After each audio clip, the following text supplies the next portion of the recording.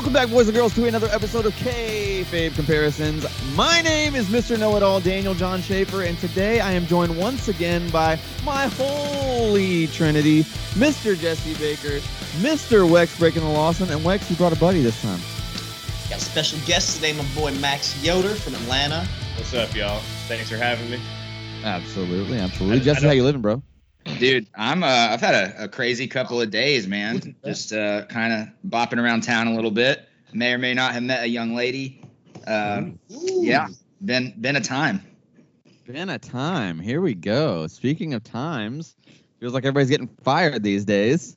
Dude, Bronson Reed fun of me, goddammit. Crazy. Leaving rough, getting cut. Crazy. I only got fired 2 weeks ago. I have a new job starting Monday, but you don't have to keep making fun of me, dude. I know. Wex got, finally somebody came to their senses and got rid of that dude. Yeah. So, what's going on with this whole NXT thing, man? They were going to revamp everything. They're changing the set. Are they going to change the logo? It looks like Triple H isn't in charge anymore. And if so, what the hell is he doing now? Like, I don't know. What's going on with this? It sort of seems to me like they're trying to make up for the fact that Raw's doing so shitty in the ratings by trying to boost up some kind of different franchise and get a little bit more star power or just a different look to the programming. But it seems like it's just a classic Vinceism of he got tired of what he was looking at and said, fucking get rid of all of them. Yeah. Yeah, for sure. And some of the details coming out too, like you can't be over 30, no more small people, blah, blah, blah, blah, blah. I don't really understand how that's going to work. I mean, if you look at like their actual roster now and even the people that they're pushing, like all of them are well over 30, some well over 40, some well into their 50s. So I don't really understand this whole like idea of we just need big dudes that are young. Like that seems really silly to me. It's just because Vince McMahon and Bruce Pritchard got in a little jerk off session and just made a quick decision on a whim. We're like, fuck it, we're cleaning the house, we're starting over. Well, it's wild, dude. What they hate all that shit, right? I mean, so it makes sense. They'd be like, let's go back to what we know works 20 years ago. Right. Yeah. Yeah, I mean, that does make sense. What else we got in the news, though? I mean, Adam Cole hasn't signed his deal, right? So he's still like holding the WWE ransom pretty much. Well, and I kind of wonder if that doesn't play in. Like, I wonder if that's not kind of part of the reason for this change to NXT as well. It's like, because Vince is probably fucking pissed off that he hasn't signed a contract yet. And he's kind of looking at this example of, why am I being held up? Why is my company being held up by this tiny motherfucker? Fuck all this. We're not ever going to do this again. I kind of wonder if that's not the causality. That would make sense. Yeah. Well, it's also, too, isn't their whole thing that, like, isn't part of the whole NXT thing that if you were big on the indies, when you come in, they try to, like, break you down and remold you, right, or whatever. And so instead of having to do that, fuck it. Let's get 20-year-olds that are huge, and we can just teach them from the start and make them all be boring. I think it's kind of like that one dude they're big on, what's his name, Parker Bordeaux or whatever. Yeah. I think I feel like that's the direction they're going. He's not a wrestler. He's not a former wrestler. He's just a big, like, football player guy, which is Vince McMahon's bread and butter. Jr. Oh, he loves them big and strong. They're just hoping to make 10 Roman Reigns. Yeah, they just want a roster of all Rocks and Roman Reigns and Lesnar's. That's it. Yeah, I mean, I don't know. That might not be the worst thing for them if it's in particular, but let's get to the show, boys. We got two classic shit show train wrecks of shows for the most part. It's WCW Hog Wild 1996 versus TNA's Hard Justice from 2006. So we're gonna, I guess, do the 25-year one first, right? Let's hop into 1996. Dude, like called the Wayback Machine on here? Is that yes, the Wayback Machine. Yeah. Is that trademarked? I don't know. Yeah, hop in the Wayback Machine, whatever you want to call it, whatever. It's like, dude, the intro package for this whole thing was super 90s. Shivani on like doing his best narration voice was fantastic, and just the attire. Yeah. From Tony Schiavone, Dusty Rhodes, and Bobby the Brain Heenan, top notch. Jesse, what do you think about this intro? I mean, that my favorite part of the whole show. It set the tone for the entire show. Just seeing how these dickheads were dressed. It's the most ridiculous looking shit that I've ever seen. And then like you got Dusty coming out with like mispronouncing words right from the jump, and which is just classic and very, very, very clearly intoxicated Bobby Heenan. Yes. Yes. And it got worse and worse as the night went on, naturally, as it always does. And it was heavily enjoyable. Wex, what did you think about this open? Yeah, it was fucking fantastic. I I mean, honestly, the production and kind of like the location and the aesthetic was cool because you don't really see that. Never really seen a show like that before or after with all the bikers and everything. So that was cool. But yeah, dude, that gear was fucking heinous. Like the cut off shorts and the cowboy boots. He was fucking rocking it hard. Shivani's fake tattoo was a touch too. Yes. Yeah, I do always love that about old nice. WCW shit.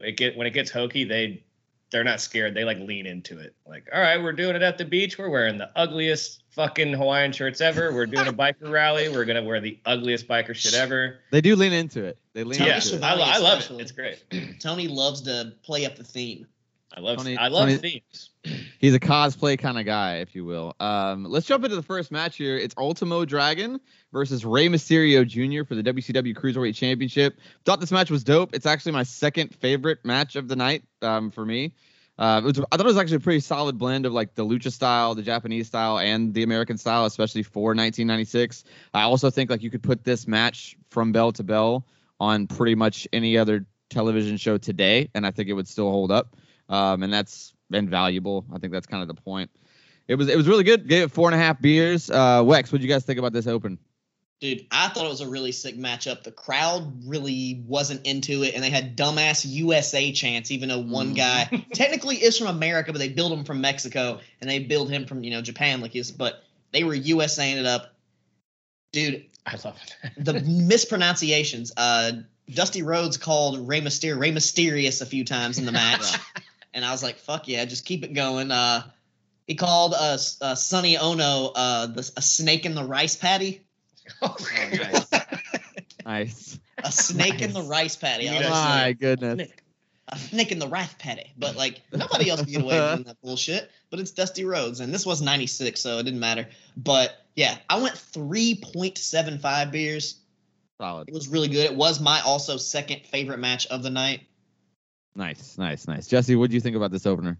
A little more generous. I went 5 beers. I thought it was interesting that both guys are called slightly different names than we're used to here. Mysterio is spelled differently on the lower third. Yeah. And they actually do say the Ultimate Dragon in the lower third for Ultimo, which I thought was very interesting. I thought this match was especially cool because it's coming right off that NWO angle where they lawn darted Ray into the side of the trailer or whatever, and commentary sold the shit out of that during this. So like the bum knee being sold and that whole thing, I thought was pretty effective. And Dusty not being able to pronounce either name just had me rolling the entire time. But yeah, I gave it 5 beers. I thought it was a fucking great open.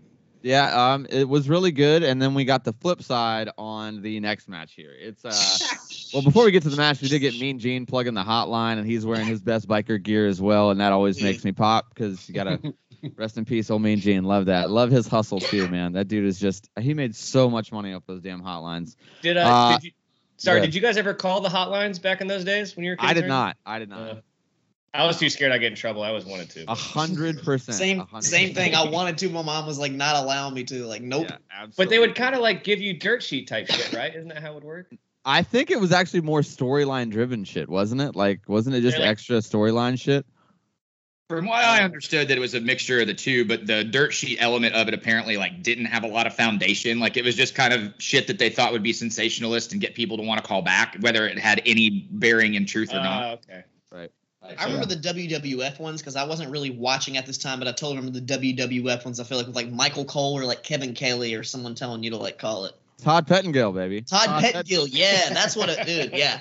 Oh, that fucking thing. Yeah, I love that dude. 100%. Gotta love the Todd era. But let's keep it moving here. Match number 2 here is Ice Train versus Scott Norton. This is just straight up meat slapping. It's pretty much all it was. Big guys throwing clotheslines, and it was not good at all. I give it a solid dud. Did not like this match one bit. Jesse, what did you think about it? Also a dud. It was a lot of no selling. Surprisingly, the crowd was like not all the way against it, but I think you just had a bunch of biker dudes and 2 big old guys and a white guy fighting a black guy, and that was kind of the theme for the rest of the show too. Yeah. Uh-huh. God damn it. I mean, yeah. That was a big 0 from me. Yeah, Wex, would you rate this Ice Train versus Scott Norton match? I don't know if it's because I was feeling very generous, but I gave it a beer and a half. Yeah, you must have been I don't know how it earned that high of a rating. I like this header right here, Fire versus Ice. Yeah, because their team was Fire and Ice before. That was their tag team. So that's why I wrote down Fire versus Ice. But yeah, it was pretty short too, and I noted, what's his name? Thank Ice God. Train was selling his injury from the Giant from earlier before in the night if you remember, there was a little video where they got attacked, but he sold that. But 1.5, it is what it is. Two big guys. He won with like a armbar submission, I think. He worked on that arm pretty hard. Let's that Japanese training right there. Yep. Yeah. Let's keep it rolling. We got a Flair like promo package that I really liked. It was a really like 90s production style, but it wasn't like typical Ric Flair, like just spitting one-liners and yelling. He's just like calmly talking in like a studio setting. And I thought it was actually a nice kind of change of pace. But the match here is going to be Bull Nakano versus Medusa. Match number 3 on the card. I thought the crowd was super hot for Medusa, obviously, for obvious reasons. And honestly, okay, like this was not a good match by any stretch of the imagination. But as I was watching it, I was like, it's crazy that like just 10 years after this, like the Divas era, those matches were worse than this. Like they were actually worse. And like, so I was like, I don't know. I wish it had like not even a real finish. It was really stupid. I gave it a beer, 1 beer. Wex, where you guys at on Bull Nakano versus Medusa here? I mean, you kind of covered everything really match-wise right there. And I also gave it 1 beer solely for the fact of Dusty Rhodes trying to say nunchucks at the beginning of the match. That is my exact same fucking note. The exact same thing. That was the best shit. He's like, nunchucks. Nunchucks. Oh, my goodness. Great. And the fact that they had they had a Honda out there because she was Japanese and she bit it with a sledge. It was a bunch of fucking gaga bullshit. Yeah, 1 beer. Hogwild 96, race baiting by WCW. Hey, Jesse, what'd you think about Bull Nakano versus Medusa? I mean, the thing is, WCW actually had a pretty decent, albeit small, women's division during the mid-'90s. I mean, Medusa, you can't argue with her ability to work. It's not necessarily on display here, but she's great. Bull Nakano's fucking great. You had Akira Hokuto at the time, who was fucking incredible. Like, they were pretty ahead of their time when it came to the women's division thing. This match, yes, straight up gaga, but that crowd was so hot. Ready for Medusa in her fucking star-spangled gear running out there with the 2 biggest guns on the show. And hey, now that was they were there for it. But my note literally was 1 beer strictly for nunchucks. Dude, I love that. And I noticed in this match, was she one of the first people to really be doing the sling blade a lot? I never really saw it before. And she did the classic like the same Rollins and Balor, they do the sling blade. It's like the double down or whatever. They did the sling blades. Yeah. And she was the first. Hers don't look as good as those guys, obviously, because they're fucking Seth Rollins and Finn Balor. Well, I mean, she's a little top heavy. Let's keep it rolling here. Match number 4 on the list is going to be Dean Malenko versus Chris Benoit, and this match is a banger, boys. Like, dude. I mean, it's an absolute banger. This has got to be my match of the night, like bar none. I think that it's the best. I will say though, the booking was a little suspect. Like, why have them go all that time and not do a draw? My rating suffered a bit. Yeah, it suffered a little bit. I gave it 5 beers because of that. Like, I would have probably gone 5.5, maybe even 6 if it had been a little bit shorter. I mean, come on, you can kayfabe it. I know that you got the timer, but Jesus, it was a little long. 5 beers though, still hell of a match. Jesse, where are you at on Malenko versus Benoit here? I gotta say, the thing that impressed me about it the most is, this crowd, they're all bikers that got in for free. Like, these people didn't purchase tickets. They literally just parked as part of a bike rally and didn't really probably know who anybody was aside from Hogan. They probably would have known Mach, Flair, that's it. Hogan and Flair, those are the 2 guys. But for that being said, this match really, in my opinion, kept the crowd a lot more captivated than I thought when I saw it on the list. At first, I was like, oh, no, it's 2 short white guys. Everybody's going to hate on this. But everybody was really, like, loud and into it. I thought it was fucking great. I also gave it 5 fucking beers, man. Nice. Wex, where you at on it? Very close to you guys. I went 4.5, and I would have gave it 5.5. But like you said, that fucking the booking and the fact that it went a little bit too long, if they just would have ended it after the first restart, not the second restart, like that would have been perfect. And just like when I was listening to the What Happened When podcast, shout out to them, getting some more info on this fucking thing. Like, the crowd there was just like, it's like if it would have been any other crowd, like, because actually Dave Meltzer in the Observer wrote about this match saying if it would have been, this is like high quality American wrestling for the time. If it would have been any other crowd, they would have went absolutely more nuts for it. But it's just the fact that Jesse said it's random fucking bikers pulling up to watch some guys wrestle, but fantastic. Benoit, is his career made on like multiple fall matches? Like how many Benoit matches have we reviewed on this goddamn podcast where it's at least 2 to 3 falls? Yeah, I agree. Yeah. He's the man. He's the Iron Man. Rest in peace before the last 10 minutes of his life. Peace. Yeah. Yeah. Okay. So let's not wait a couple days. Let's just keep rolling here. It's Steiner Brothers versus Harlem Heat.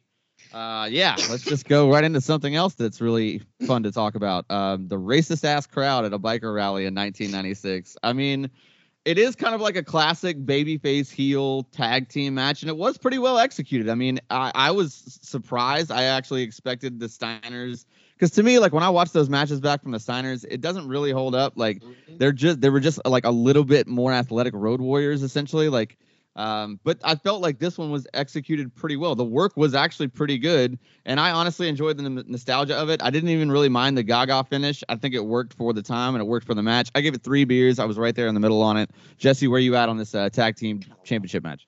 It's like impressive to watch these things back and hear just the auditory aspect of how much louder the bikes got as Harlem Heat's walking to the ring. It's so fucking obvious that this is like the most race baited situation. Yeah.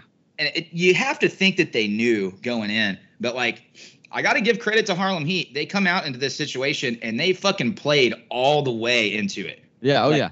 They were taking all of that heat and giving it right fucking back to everybody, which made the match 10 times better, in my opinion. I mean, like the crowd, again, was very into it. I thought the Steiners' work, like you said, was a little bit more impressive than I would have given it credit for in this period of time. I gave it 4 beers. Nice. Pretty solid. Wex, where you at on this tag team match? I'm going to be the bridge in between you two boys because I gave it 3.5 beers. Nice. And I thought, like, just kind of everything you guys said, it was fantastic. You could clearly tell the heat was real there. And I watched an interview with Stevie Ray about the match, and he said, man, we were the only black people in that county. Yeah. Like, he said that's how it felt to him. He said it was a little scary, like, you know, it was a little, like, overwhelming. They said, fuck it, like, you know, we're going to go out there and just kill it. And they did, like, and just, like, the Steiners, this is right, you know, like, a few years before Big Papa Pump, and I like Mullet Scotty. Mullet Scotty's sick, and Mullet Scotty fucking rules. And this man right here, he's met Rick Steiner personally, graduating high school. Yeah, Rick Steiner's on the board of education in the county I grew up in. Nice. And at the time when I graduated, I hadn't been paying attention to wrestling for a while. And I'll never forget, we're going to get our diplomas. You shake everyone's hand and go, and so this person in what's Richard Steiner? And I was like, what the fuck? And I walk up, and there he is, and he hands you your diploma and shake his hand. You're like, whoa. Yeah, they're like pillars of the community where I grew up. Weird.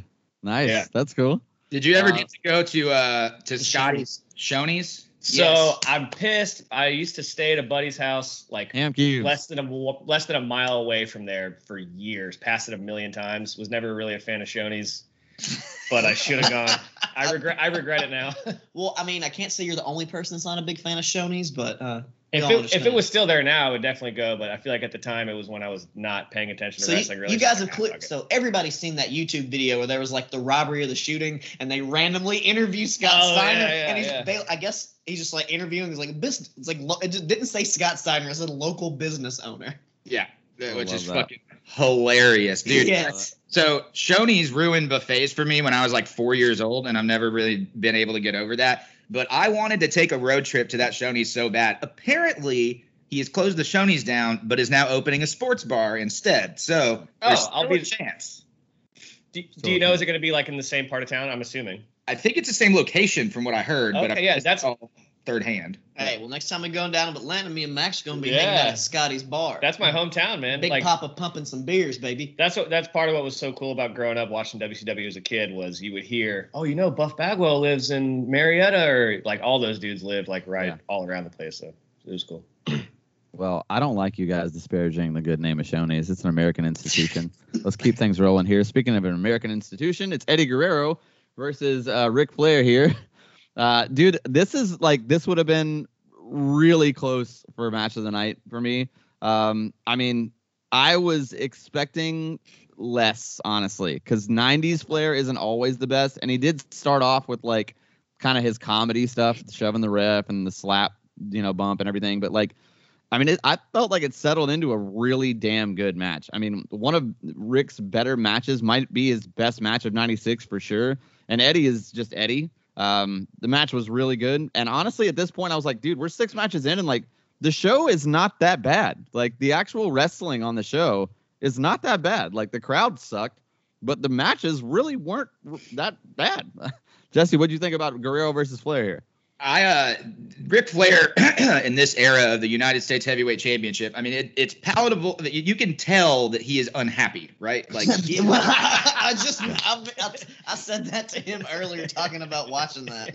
Yeah, like you can just tell that he is fucking pissed, and he knows that he's getting fucked over by the booking committee people, and he knows that he's not in good favor with everybody. This is like peak Flair Bischoff hating each other, but he goes through this string in '96 of competing against a bunch of Latin American wrestlers who you wouldn't think he would do great against, but he's probably the only like famous guy on the roster that they really could have put in that spot. Like earlier in the year, he had a banger of a match with Conan in Mexican Hulk Hogan era Conan, you know what I mean?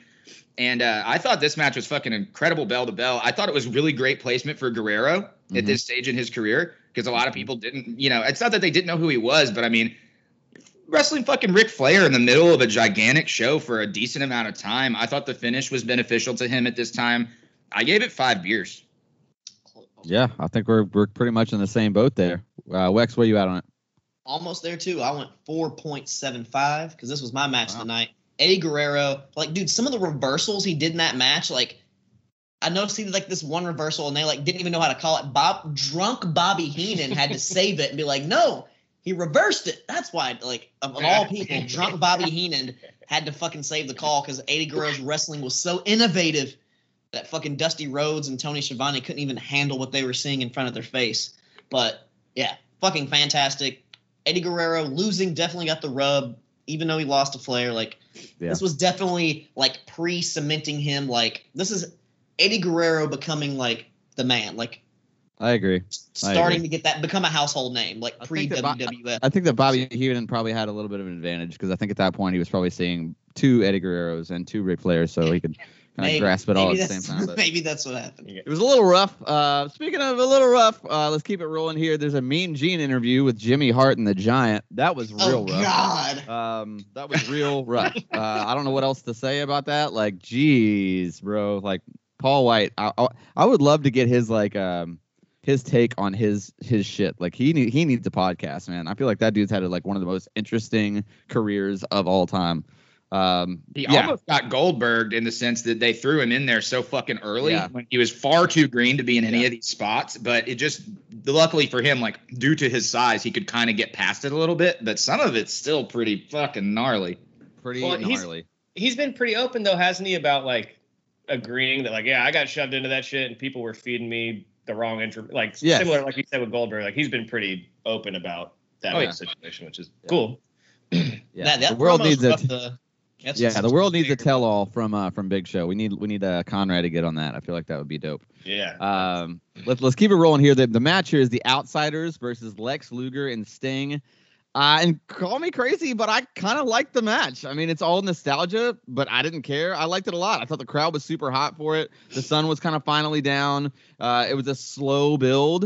And I thought it was pretty good. I mean, Nash and Hall get worse, both of them, as time goes on. But like, I mean, but seriously, like I felt like they were really, this is the very beginning of the NWO. And I felt like there's easily the most star power in this match. You know what I mean? Like all 4 guys are at least, pretty close to household names at this point. And the finish was kind of the beginning of the heel Nick Patrick era, which I kind of liked that storyline too. So I'm good with it. And you know what, dude? At this point, I'm going to say it again. Like Road Wild 96 is a much better wrestling show than I gave it credit for, just because of how like it's historically known as a shitty crowd. But the show is, like the match is super good, man. 3.5 beers from me. I was into it. Wex, where you at? The Outsiders versus Lex Luger and Sting. I don't know if we have that synergy. That's literally the exact same rating that I had. 3.5 beers for that one. It was fucking sick. Like, I mean, I don't want to just reiterate the same shit that you just spat off, but yeah, it was fucking solid. Good job, son. Jesse, what'd you think about it? I got to say this for this match, too. You got to keep in perspective here. Lex Luger's big, like, debut on the first episode of Nitro when he pulled the whole WWF right into WCW thing was the September before this. Yeah. Oh, only a year. Yeah. So if you put that in perspective, like barely a year. And then in that same time, we've already acquiesced into this NWO era. Like he could have been the fourth man. And yeah, right. That would have been fucking awful. But yeah, like, it would have been awful. I agree. But this was I thought it was a really well worked match. I was right in the middle. I was right at 3. I thought there were parts of the match that were a little bit draggy, but like the finish made so much sense that it definitely kept me like right in that middle ground on it. Yeah, it was cool that we fought. That's the beginning of Nick Patrick turning heel. Yeah, that was his heel turn. Was this one of the first like pay-per-view Outsiders matches after NWO was formed? Because this is the second. Is this the second pay-per-view after Bash at the Beach? Yeah. Yes, it's right. It's the next pay-per-view. Yeah. Okay. Yeah.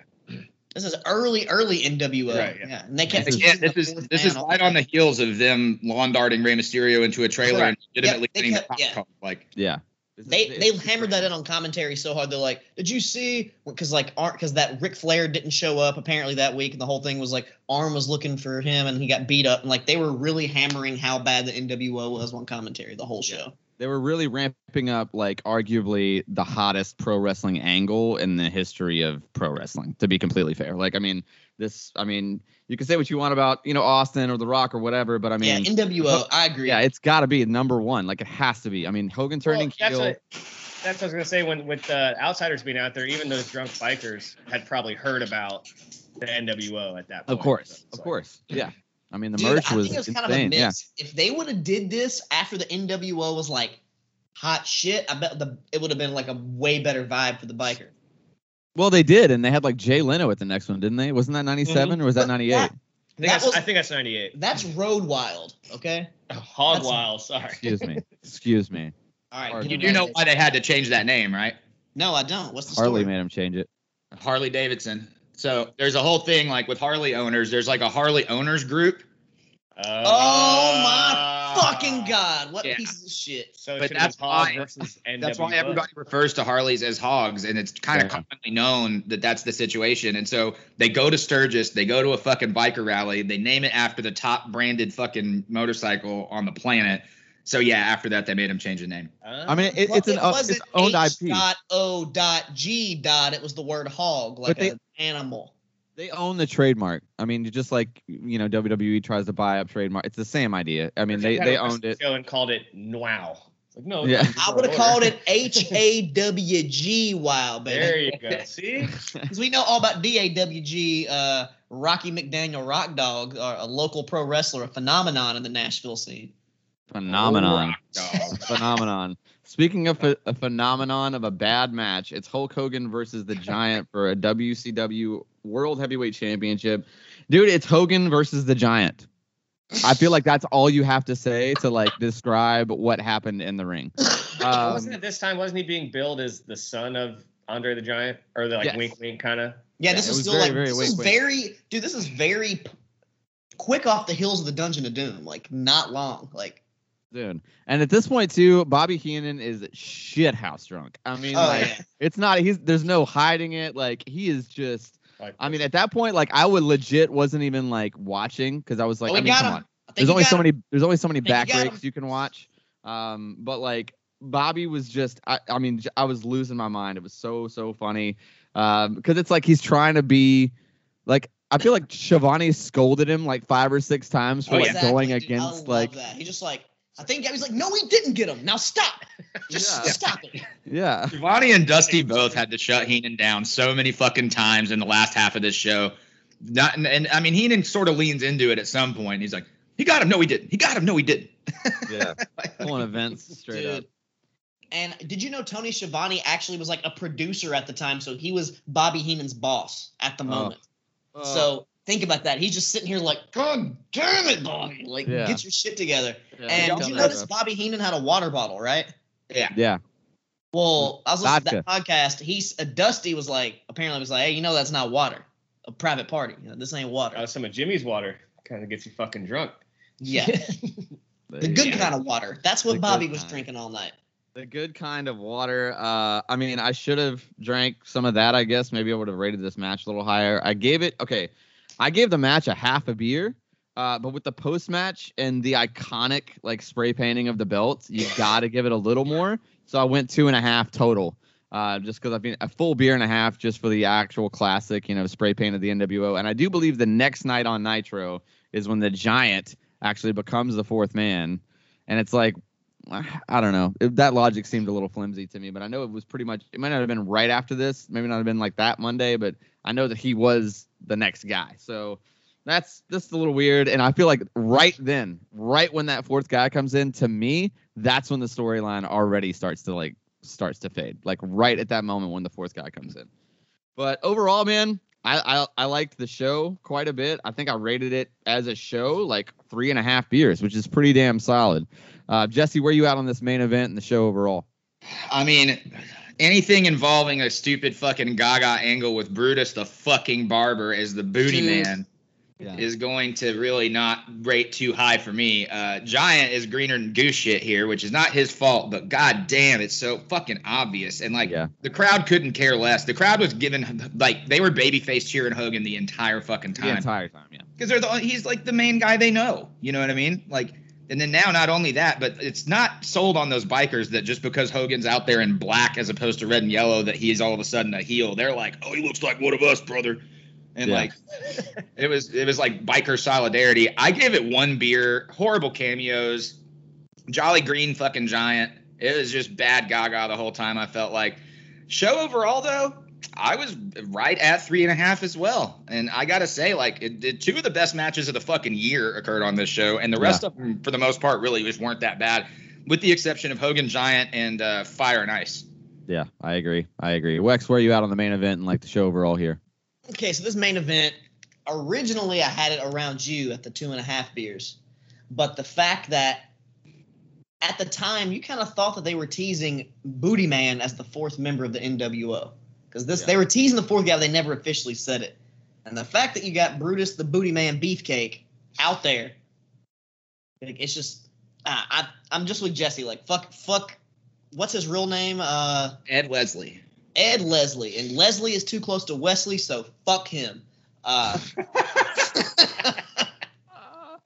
But the angle itself, like, it's historically like, oh, it's like when the finally official, like the iconic symbol of WCW is getting defaced. But what's always pissed me off is how shitty he wrote NWO on there. It's so bad. It doesn't even look like an N. It looks like shit. And then if you ever see, like, in the WWE video games, they'll have, like, the NWO belt. It's, like, spray painted really good and precise to where you can see NWO. But Hogan's version, who let him do that? They didn't practice this? Like, you're going to spray paint NWO? Like, you better make sure it looks good. It looks like shit. It doesn't even look like NWO. That's always pissed me off. I would have rated it higher. I gave it 1.5 beers for the angle, for the historicness of it. But fuck Brutus the Barber Beefcake. Fuck Hogan's hand styles. It's not very good. No, not very good. I highly doubt that he spent a lot of time with a spray paint can in his hand. They should have practiced this. This was serious. But is that so? When he spray painted it right there, did they like reapply it, or is that that's what that's it was? it? That's the one. That's what it was forever. It always was shitty. It never looked good after that. Yeah. And that's cool though. They kept it at least. Yeah, well, that's pretty cool. But that was the original big gold belt though. Yeah. Yeah. Like, that was the belt. So I mean, that was a very historic moment. Like, that's defacing the representation of WCW for, like, I don't know how long, until forever, basically. Yeah, it's an iconic moment for sure. What was your overall for the show? Good, but the match itself sucked. Like you said, green as goose shit.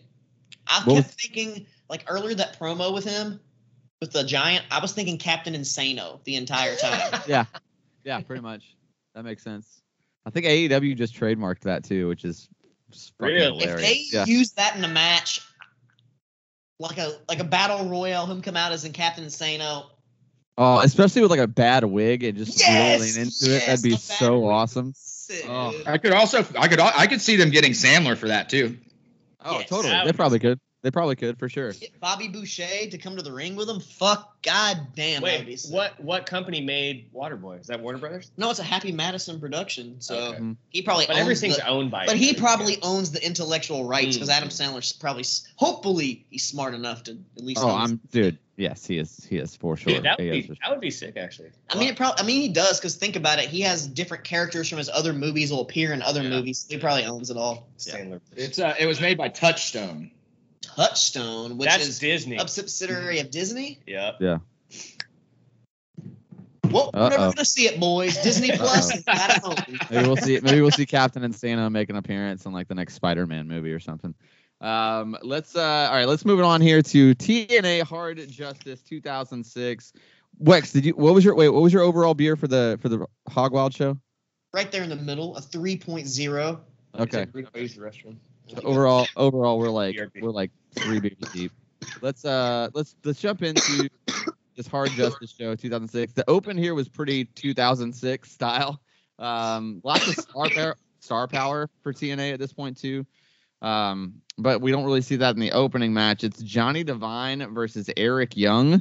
Man, it was something. It was hot, dude. It was super hot. It was the crowd was super hot. It was pretty funny, man. I mean, obviously the only thing you can really talk about is the fire in the rafters, the extinguisher dust completely caking everyone in the crowd and the wrestlers. Hilarious to me. The fact that they didn't it's like, dude, I get that you're on pay-per-view, but you should probably at least, it wasn't like a massive building, empty the building, bring it back in, you know what I mean? At least get them all out for a minute and then try to do the cleanup as fast as you can. And I guess they tried to do that, but it took forever to get that thing cleaned up. Crazy stuff.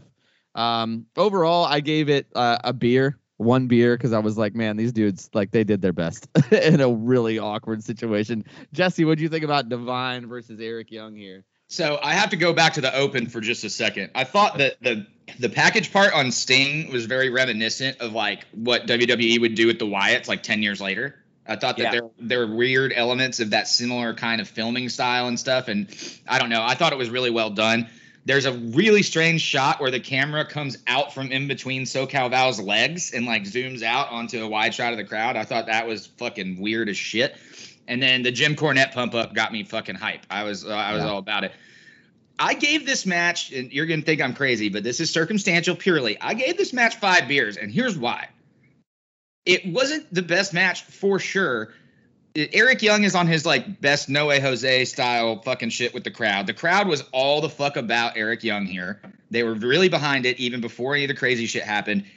When something like that goes on, I don't understand how the fuck you keep working. And they really didn't let it affect him. They kept going. There were a couple of acknowledgement points or whatever, but that was really it. And they continued on with the fucking homeless looking Earl Hebner angle coming out to attack Slick Johnson after the match. They just kept going and didn't miss a beat. And I got to say, that's fucking impressive. I don't know how many other talent are going to be in the middle of a fucking literal fire and all this extinguisher shit and the amount of dust that was in that room and just continue to work without missing a beat. I thought it was great. That's who even is Johnny Devine? Did he ever have an actual career after this? No, he was just a Team Canada guy. And then when they split, he did this Alex Shelley gimmick for a little while and then he fucking disappeared. Wex, what did you think about this opening match? Well, I gave him credit because of the circumstances, but I wasn't as generous as Jesse. I went 2.5 beers on this one.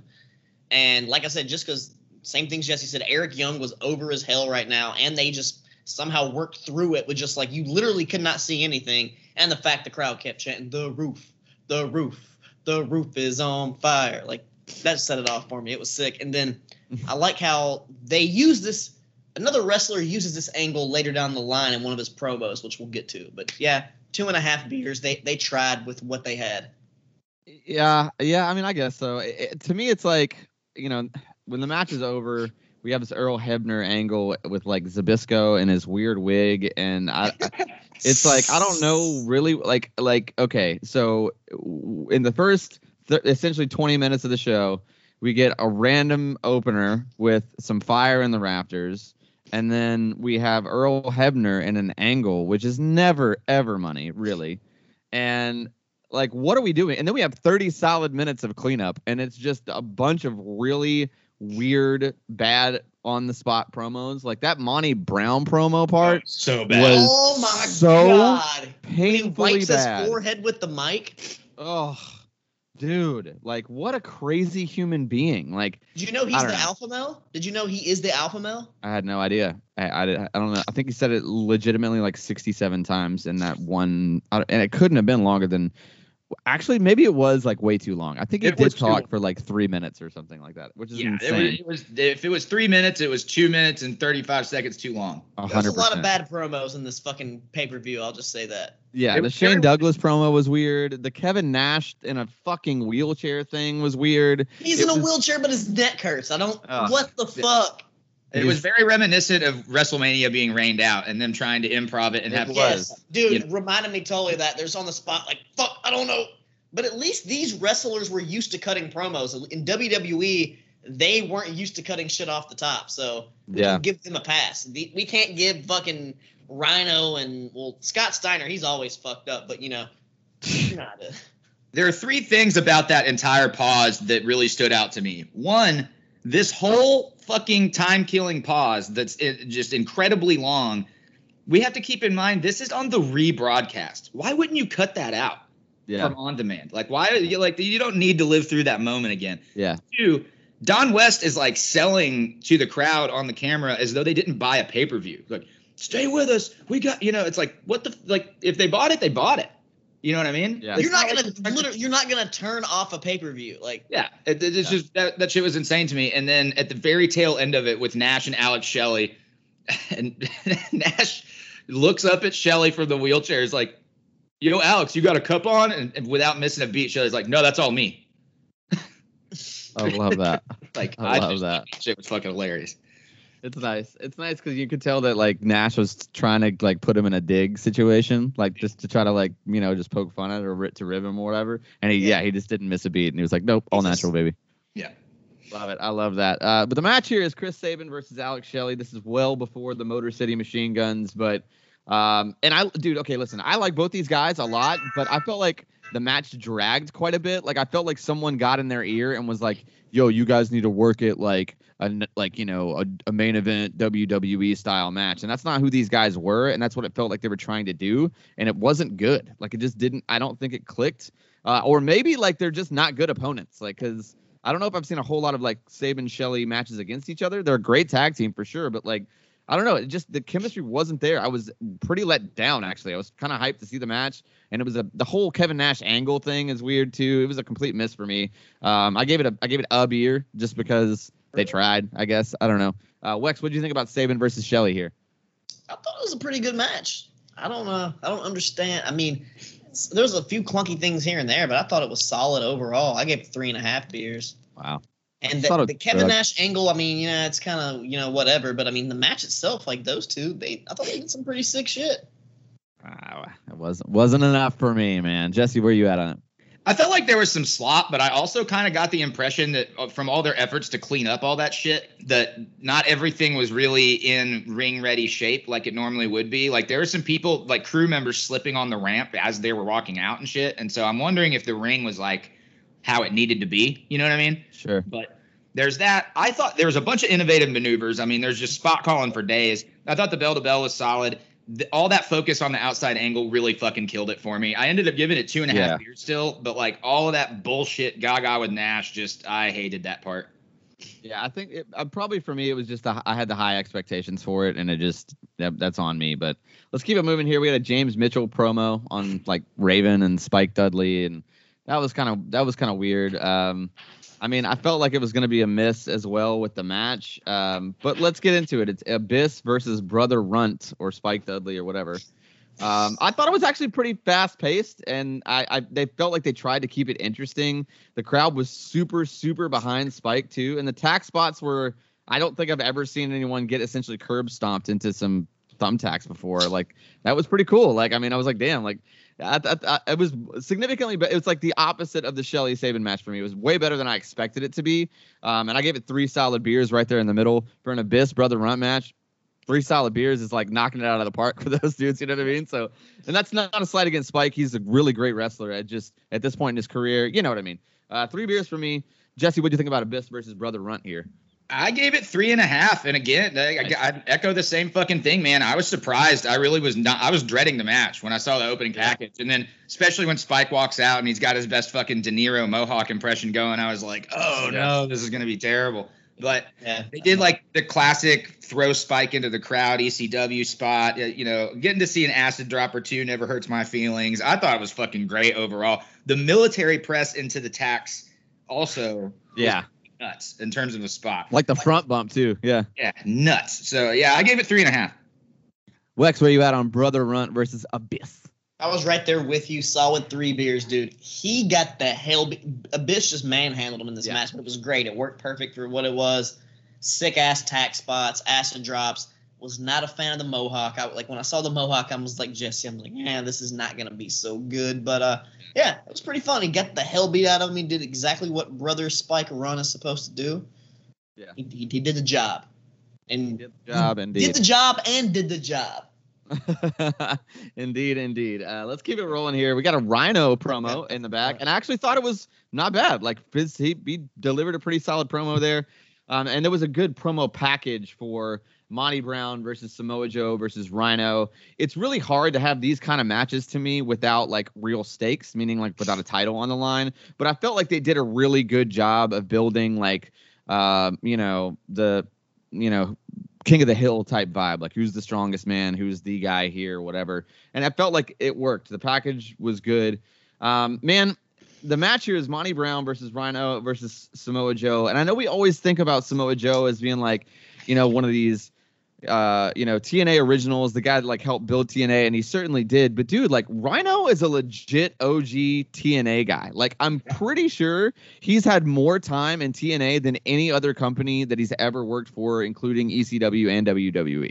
Like, and so it's just something that you don't really notice. Like, that he's always kind of there, but you don't really think off the top of your head, like, oh, Rhino is like a TNA guy. But realistically, the dude had the majority of his career here.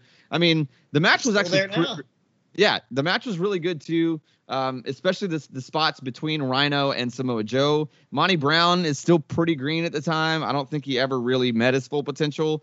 But there were some cool spots in there for sure. It definitely wasn't bad. But it was a little more big man wrestling, and that's not totally my style. I was still 2.5 beers on it, so almost in the middle. Didn't hate it. But just not my personal style of wrestling that I enjoy.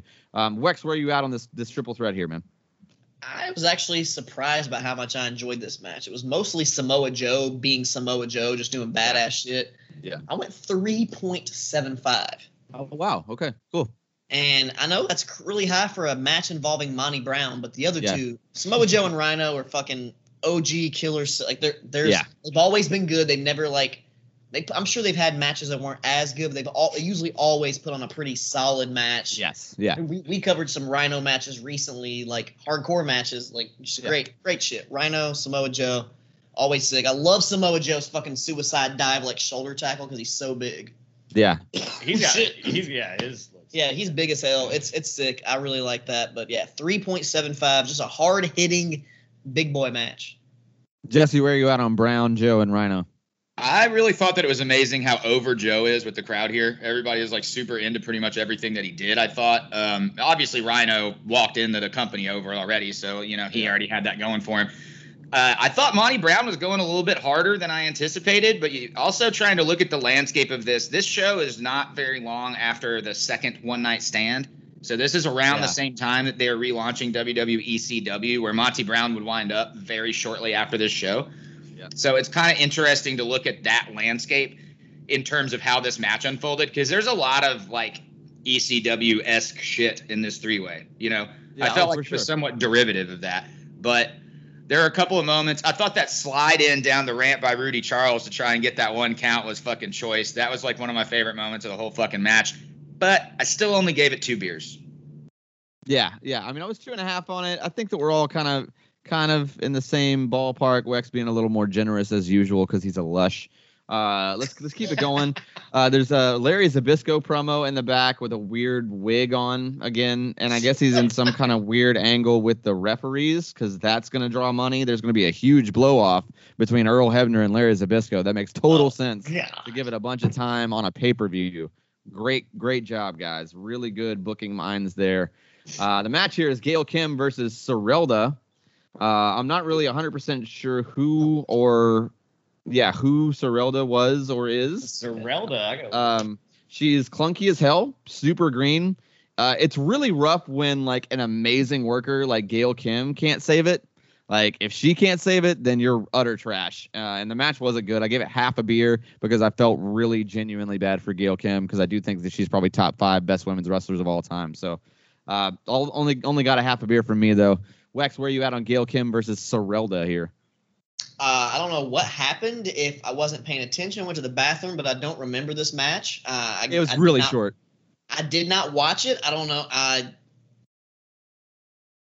So there you go. Great. I guess it wasn't great job. It wasn't that fucking good. I don't know what happened. It must have literally played while I was like taking a shit or like making some chicken tenders or something. You're doing a great job over there, Wex. We appreciate that valuable $8 content. Chicken tenders, the good kind. Nice. Now we're talking about chicken tenders. Jesse, what'd you think about this match? Man, the crowd was completely dead for this. I felt like the crowd managed to stay hyped throughout the show following that whole fire incident, like pretty effectively, all the way up until this shit show. The botched ass finish, the whole thing was shitty. Why they cut the 4-way tag team match and did not cut this, I will never understand. I gave it a beer just because, benefit of the doubt. But I'll tell you why they cut the other one, because the other match probably had a lot more time on it, and they're like, oh, let's stick this bullshit in there real quick. They also probably wanted to get the girls on the show. Yeah. TNA, that's their name, baby. Yeah. None of that was going on with the opponent, that's for fucking sure. Absolutely not. Jesus, Lord in heaven. The next thing on the card here is Scott Steiner with a very bad promo. I'm still gonna call him Loki because his name is fucking Loki. I never thought this thing got over. What is he called? I thought the X Division promo package was good though, and I was really hyped for the match, and it didn't disappoint. I thought it was a banger. I thought this is probably my match of the night. I think it is my match of the night. Yeah, I'm 4.5 beers deep on this one. It's Petey Williams versus Jay Lethal versus Loki. All 3 guys were super crisp. It was a good flow between all 3 of them.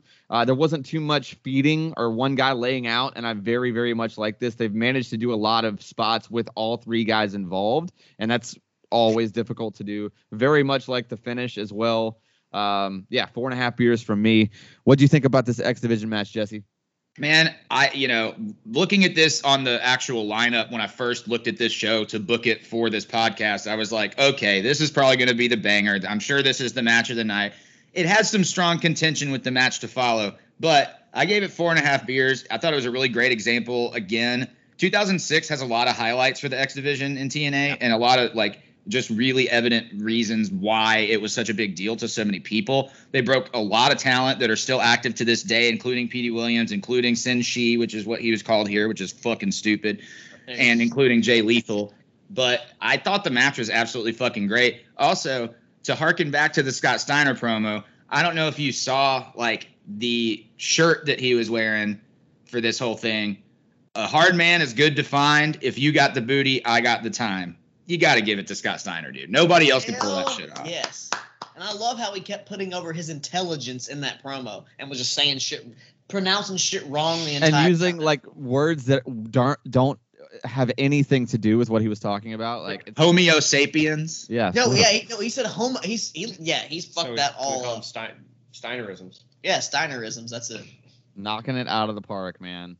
What do you think about this one, Wex? This X Division match? Oh, this X Division match, I thought it was a pretty solid banger. I gave it 4 beers.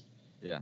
It could have been a little bit better, but some of these X Division, you know how there's so much shit going on so fast. Mm-hmm. But the shit they did do was really sick. Some of those double teams, and when Loki was going on this Sin Shin gimmick, why did he have the weakest gear every time? Yeah, I don't know. Just these weird blue pants. And that's not to mention the fact that TNA is what made him famous to begin with. So when everyone already knows you as Loki, and then you leave and change your gimmick and then come back, that doesn't make why.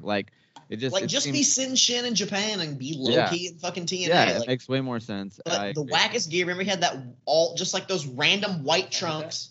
Yeah. And then he it was had like those, a gi with a kick pad. He was wearing these random baggy blue pants. Hey, at least it's not Kaval. Yeah. What? That's true.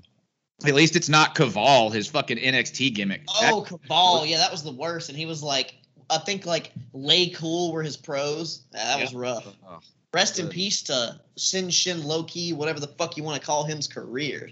Damn. Yeah, didn't he blow? He's killing it in MLW right now. He's an MLW, but I've heard he's hard to work with. I will just say that. Yeah, he's got a reputation for taking liberties in the ring, and that's never good. Nobody wants to work with a guy they can't trust. So let's keep it rolling here, though. We got a great Conan promo in the back, which is, I mean, dude, like, this is the beginning of the kind of LAX run, and it's obviously not the best incarnation of this team.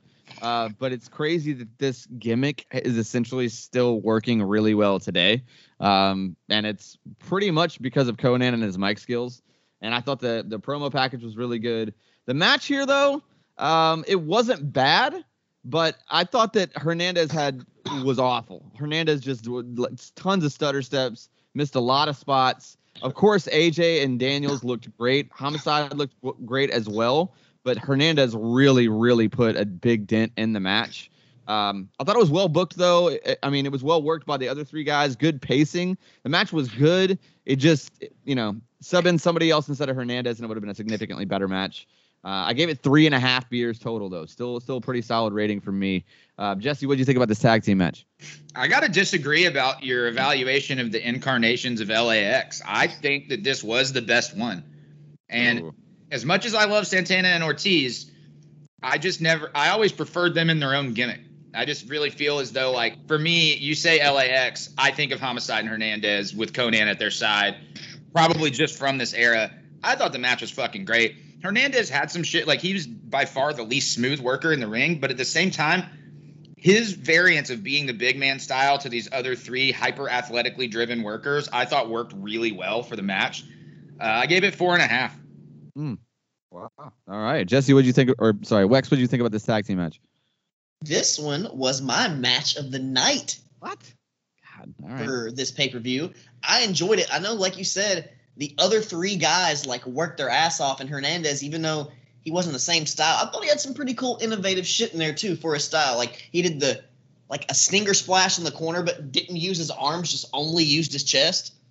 Yeah. I thought that, and the way he hit it was really sick, and I thought it was a nice little contrast.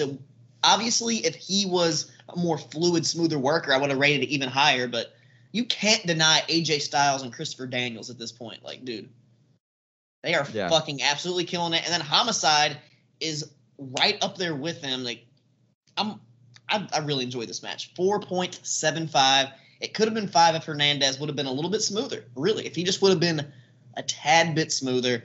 And I don't know. I can't really agree with Jesse on them being the best incarnation, but I will say that incarnation of Homicide and Hernandez and Santana and Ortiz, they're the best two combinations. Yes, they've had some random ones in between that aren't so good, but I would agree with that.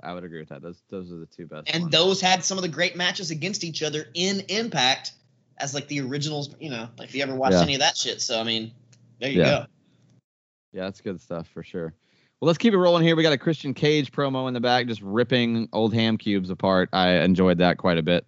I feel like Christian Cage really, really, totally like annihilated Steiner verbally. Like this was probably one of my favorite TNA Christian Cage promos. And then we got a package for Sting versus Jarrett, and the package was great. Match, not so much. It's Sting versus Jeff Jarrett, NWA World's Heavyweight Championship. Match pretty much sucked. The only good thing about it was kind of the Christian heel turn at the end of the match. I love Jarrett's podcast a lot. I know he's a great guy. He's like done a lot of really cool stuff in the Middle Tennessee area or whatever. But I don't care what anyone says, man. Bell to bell, I just don't think he's ever been great. He's never been my style. I just don't like his actual matches. Not great. Not great. Again, love his podcast. Not a big fan of his bell to bell work. And the match was just way overbooked. Wasn't into it at all. I gave it a half a beer. Jesse, where you at on it? I'm dead in the middle on it because if I'm thinking the 2006 and I'm thinking about the main event pictures that are going on adjacent to TNA, trying not to look at it completely in a vacuum, you got WWE kind of starting the ruthless aggression thing, but really most of it was pretty flat at this point in time. And like, I don't know, Jarrett Sting kind of, especially for the NWA World title before they switched the title over, there's something that like harkened back to my little nostalgic heart, easy for me to say. But I also thought the crowd was into it. I thought it was a well-worked main event. There were too many like ref shenanigans and falsies and stuff like that for me really towards the end of it. But the big thing was that fucking heel turn didn't make any sense at all. Like, or I guess you can't even call it a heel turn, but like Christian's turn on Jarrett made no sense to me. And like, I don't know. It was just sort of weird, but I still gave it 3 beers. Yeah, it wasn't for me at all. Did not enjoy this one at all. Wex, where are you at on this main event? I'm right there with Jesse. I went in the middle, 3 beers, just because there was too much gaga, too much bullshit going on. And, like, it had the potential to be better if they just would have let them work a match. And the whole thing, the ref kicking them out and then them coming back anyways, like, that was bullshit. Like, you know, if you're ejected by the ref, you're not fucking coming back. Where's security? How did Christian get back out there? How did he get the guitar? Who's running the show? Jeff Jarrett's running the show, so obviously we know how that happened. What kind of guitar was it? It was Jeff's guitar. Oh, I don't know. It may have been worse. What brand? It was a hollowed out, whatever bullshit. Hollowed out Fender. It's a hollowed out. It's a Washburn. Particle board guitar. It's a Washburn. 100% it's a Washburn. The It's only a kind of guitars that are that shitty. Washburn that explodes on impact, and like, I don't know. I love Mike Tenay on commentary, but like, I know Dom West trying to sell it, but it was just, it could have been a lot better. I have that 1 beer feeling, but I know they tried their best, so I give them that 3 beer rating. Well, for me, I actually believe that in this kayfabe comparison, I'm going to give it to Hog Wild 96. I thought it was a better show overall. I thought that there's more relevance to that show than the Hard Justice show. So for me, for my kayfabe comparison, I'm going to go with Hog Wild. And I would say if you have to pick one match to watch from either one of these shows, for me, it's going to be Ric Flair versus Eddie Guerrero. Jesse, where are you at? Which one for the kayfabe comparison and your overall match of the night? Definitely Hog Wild. I think I'm going to have to go with Malenko Benoit for match of the night, man. That's close. I mean, there are a couple of really great contenders on that show. Flair Guerrero's great. Mysterio Dragon's great. Yeah. It's, I don't know. Yeah, I'm not mad at that. I'm not mad at that pick at all. It makes perfect sense. I mean, Malenko Benoit was great. It's a pretty stacked card. I do kind of have to wonder, like, just for the sake, again, of benefit of the doubt, I have to wonder how much different a card Hard Justice would have wound up being without the fucking flaming trust scenario at the top of the show. But, All right, Wex, where you at, man? Which one wins this kayfabe comparison and your overall match of the night? So for both companies that were working out of the Disney area at the time, I'm going to have to go with the WCW, and not by much. Honestly, if there was no fire and a couple other things, I feel like the other show could have been close. And if we got to go match of the night, like Hog Wild, you got 3 match of the nights. You got the Eddie Guerrero match, the Dean Malenko Benoit match, and Rey Mysterio. Think about that. All like some of the sickest, like I just said all the sickest names. And then on the TNA show, I would say the X Division match and then that tag match. Just ones you should check out. That's fair for sure. I'm into it. I think Hog Wild is the unanimous winner this week. But next week, I'm really excited because we're going to be covering the debut of AEW Rampage. We're going to be talking about what that show looks like, how we felt about it. We're probably going to cover the Dynamite as well, just so we'll have enough content to keep up with another iconic show that it's going up against. So it'll be essentially like This Week in AEW versus SummerSlam 2001. Woo! That Yeah. was See, a banger. I actually know about that one. Yeah, man, it's going to be a good one. I'm super hype about it. Jesse, Mr. Booker, man, what do we have to look forward to from SummerSlam 2001, baby? Man, we've done a lot of 2001 deep dives so far this year just because of the commemorative 20-year anniversary of that era of wrestling. We're like hot off the Invasion angle that, was what it was, but there were a lot of really awesome matchups that came out of that. There was a really great feud with RVD and Jeff Hardy that plays out over the course of this year. There's another step here with that one. There's also I gotta say, there's the whole thing where Christian's kind of starting to turn into the obsessed little brother, and sort of you're starting to see the turn with him and Edge and things like that. Fucking great angle. I can't wait to see the debut of Rampage. I'm very curious to see what they do. AEW has really ramped up their production levels, and so all their video packages and stuff leading up to Rampage look like a professional sports company. They look really great.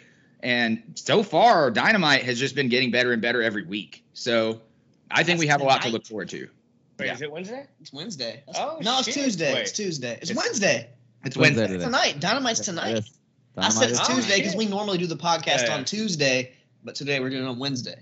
Today we are doing Really? it on Wednesday. Yes, a little peek behind the curtain there for you boys and girls. And then the following week, it is going to be an all SummerSlam episode. We're going to be covering the newest SummerSlam 2021, going up against a way throwback, a 30-year comparison. It's SummerSlam 1991. That Is one that is British going Bulldog? to Oh be, yeah, is that Wembley Stadium? I think that's 92. That's 92. Yeah. Yeah, me too. I thought that was the British Bulldog one. Yeah. Is 91, is this the Warrior one? So SummerSlam 1991 is 1991 is a crazy fucking year, if you recall. This is the year they had to move Mania. This is the year that the U.S. Right. announced that we were going to war with Kuwait the night of the Royal Rumble event. Full on, Kuwaiti Iraqi sympathizer Sergeant Slaughter. You've got Hogan and the Warrior that are on a tag team in this scenario, and they are going up against Sergeant Slaughter, General Adnan, and Colonel Mustafa in a 3-on-2 handicap match. That's going to be a great match. Yeah, but you've also got like J.J. Dillon, Bobby Heenan, Gene Okerlund, The Undertaker, Jake Roberts, the Legion of Doom, the Nasty Boys. I mean, there's a ton, like Bret Hart and Perfect, which if you guys... Oh, yeah. That's the banger, yeah. That was one of our old, when we were doing some top 5 just unexpected pay-per-view matches and shit, this was one on my list for sure. So it's going to be a very interesting show, and I can't wait to see the difference between 91 and what we're about to see in 2021, where we rehash Goldberg again. Good God. I feel like WWE is just sabotaging themselves right now. It's just like, fuck it. Fuck it. We're just starting over. Let AEW be hot for a while, and we'll just figure something out and have a comeback later, I guess, or not. I mean, what happens if AEW becomes the #1 wrestling company in the world? Period. The way WWE is headed, that would be. Yeah, I'm in, but I mean, like, how I just can't even imagine WWE being #2 for that long. It's just so weird to think about. Like, and think about if a Turner Broadcasting based wrestling company does it again, because they're the first ones to do it in the first place. Yeah, it's wild, man. Not to mention the fact that maybe we will get a wrestling company with a streaming service that's worth a fuck to navigate if AEW gets back on top. That'd be great. I would love to have. And imagine AEW getting, like, since they do have all this Forbidden Door shit, having, you can watch some ROH and some New Japan and some Impact stuff on this Ultimate Wrestling streaming service. That would be great. That would be great. I think that would be a win for everybody. I just thought about it. Next, by the time the episode comes out that we review the first episode of Rampage, the second episode of Rampage will be happening, like, right before this episode debuts. Yep. So when it comes out, we could have the debut of CM Punk. It's possible. It's very possible. We'll see. We'll see. Yeah, it's crazy. There's a lot going on in the wrestling world right now. It's a very exciting time. I'm hyped to talk about it. We got a lot of SummerSlam content coming up. Always good to talk about AEW stuff. You can always find the show at KayfabeCom on all of the socials except for TikTok, where we do our match of the week. On TikTok, we are at KayfabeComPod because Wex is an asshole. You can always find me at Daniel Daybreak everywhere on the social interwebs. Jesse, where can people find you, man? At Jesse Baker Nash, and also check out the 50 for 50 series commemorating the 50th anniversary of Nashville's legendary music forum, the Exit In. You can find information on those shows at exitin.com. Yes, indeed. Mr. Wex, give him the script, baby. Find your boy Wex Breaking the Lawson at Wex Breaking the Lawson on Instagram. It's also that on the YouTube. On Twitter, it's just Wex Breaking the, because I couldn't fit the Lawson. And you can also check out the new page, FU Golf Crew. We're out there hitting the links, playing a little golf. Nice. Skateboarders transitioning to the links, in our spare time. Hitting some nice shots. That's where you'll find me. Yeah, that's where you'll find a little bit of Max over here. Nice. Switching up the board for the clubs every now and then. Max, thanks for jumping in, man. We appreciate it. We've had a good time. Yeah, sorry. I know I was pretty worthless, but next time, if there is a next time, I'll make sure to know more about the content and I can contribute much more. Awesome, dude. Yeah, you're welcome anytime for sure. I had a good time. All right, boys. That's going to do it for us this week. We will see you guys next week. We're out. Peace. Peace.